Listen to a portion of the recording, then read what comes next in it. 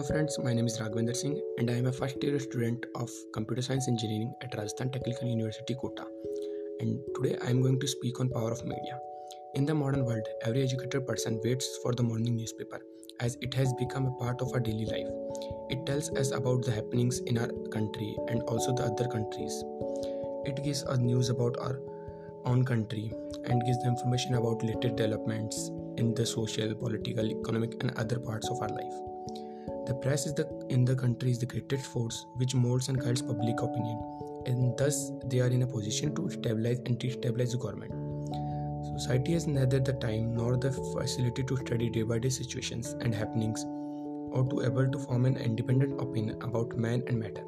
Therefore, we all depend on the opinions of the newspaper and press and their views. Now, the press influences our lives in the following ways. First, it supplies us with the latest news of the happening from far and near. It has great literacy and education value. Newspaper can carry articles about scientific developments, political views of public, man and matter of general importance. Second, although newspapers are most relevant when they are fresh, but we can also look them tomorrow for the faithful records. Third, newspapers act as an agent of propaganda and can mold public interest at the time of national emergency.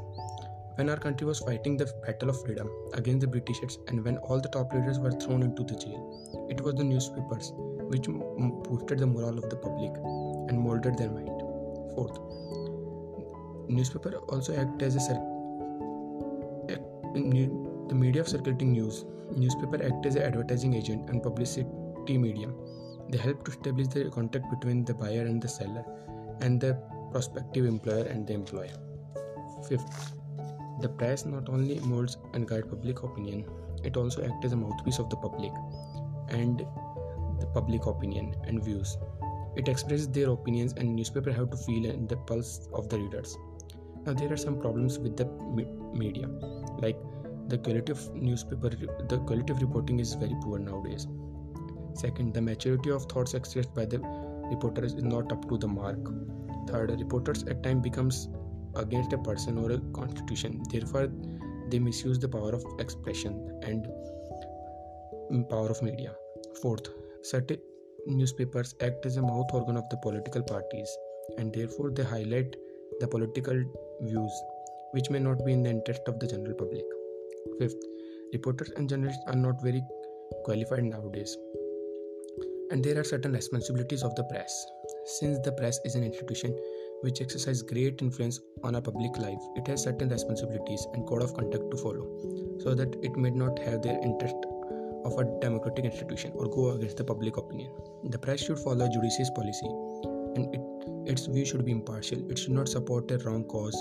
It should not side with any political party. Second, it should work against social evils and shortcomings of the government without fear and favor. Press should follow responsible demands of the public. Third, at the time of emergency and war, it should work for the unity and solidarity of the nation and boosts its morale. Now, to the conclusion, I would like to say that newspaper yields a great influence in our country, where the press is free of government control. They guide and mold public opinion and can make a government topple. They are the architect of the nation, and if they go in the wrong hands, then it can be proven wrong for the country. Thank you.